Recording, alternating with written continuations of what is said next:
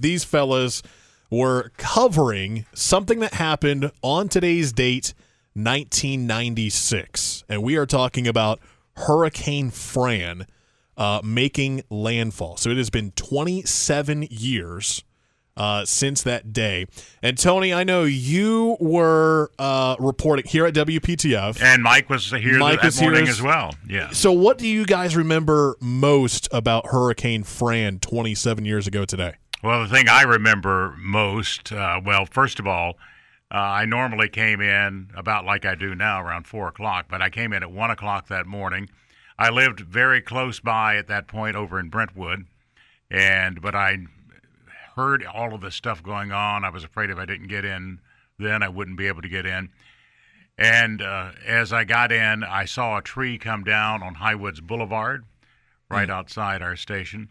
And then I came in, and my most vivid memory is standing outside with a cell phone, being live on CBS News at the top of the hour, doing a report with all the and all the noise in the background that morning. And I think Mike came in just a little bit after I came in that morning. I think I came in when you were standing outside. Yeah. And you were thinking, what is this fool doing standing outside? It's been a long time. I mean, you just don't think that in this business. Yeah. It was H-E-double-L. It really was, that whole thing. It was very scary. It took me an hour to get here, and it usually takes me 10 minutes. I would go one route, and there'd be trees down, and all over my neighborhood, there were so many pine trees particularly down. And kids, we didn't have Google Maps back then. So you trying to maneuver your way through but was a little more difficult. We were used to that because we had to get to all kinds of, as reporters, had to get to all kinds of things by just kind of stopping and asking people or looking at a map or something. Yeah. So it was tough, and it was very, very scary. It was scary for my family. I had a daughter and son, and we were. I was sleeping upstairs. The rest of my family was downstairs. They had more sense. Yeah. So I'm going to because it made landfall in the middle of the night, right? Yeah, and there were trees hitting my house. Although there was almost no damage, there was just a little tiny bit of damage to the shingles with 4 or 5 trees down on my house. And I got the opposite kind of damage at my house from what Mike got, because, as I say, I was living in Brentwood. Marsh Creek ran right behind my house, so it totally flooded my house. Yeah. Wow. Did thousands and thousands of dollars. I'm sure glad I had flood insurance. But it was a very, very scary thing. And hearing those trees coming down, too. It was extreme. You expected it to come through the house next. So you expected it to be crushed. But and I didn't get a lot of sleep. And I guess I got up about 2 and I came in. Yeah, I got here probably not long after Tony did.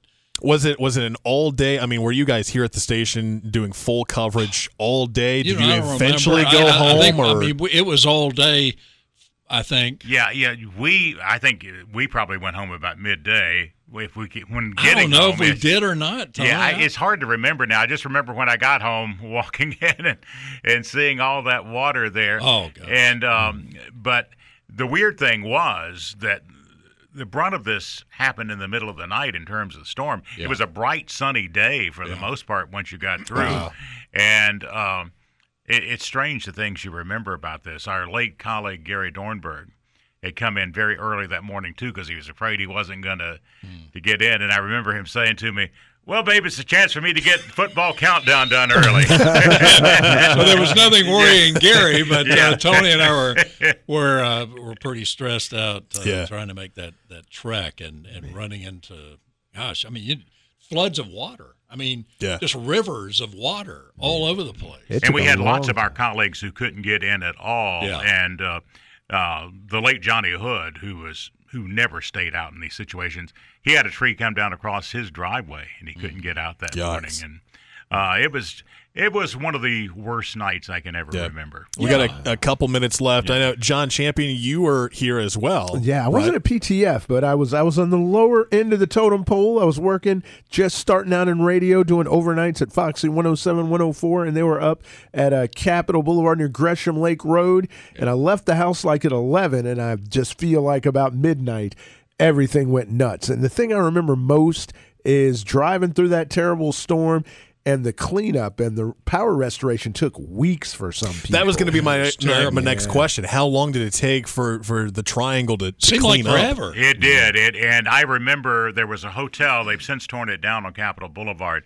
But I remember that whole hotel was taken over by power crews, and when I would drive in the morning, I would just see a power truck after power truck of the folks who stayed there for weeks at that hotel taking care of stuff. And people were calling, my neighbors were calling my house, and they said, "Did Mike go to work? Is he out there doing that? You got a job to do." They saw me leave. I said, "Yeah, tell me." The life of a radio reporter when a hurricane comes one in. other memory I have of that is I was driving in that morning.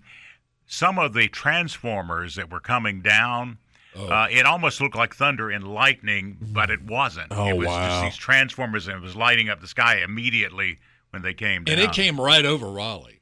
Yeah. Yeah. Gosh. Wow. That happened on today's date, 1996, Hurricane Fran.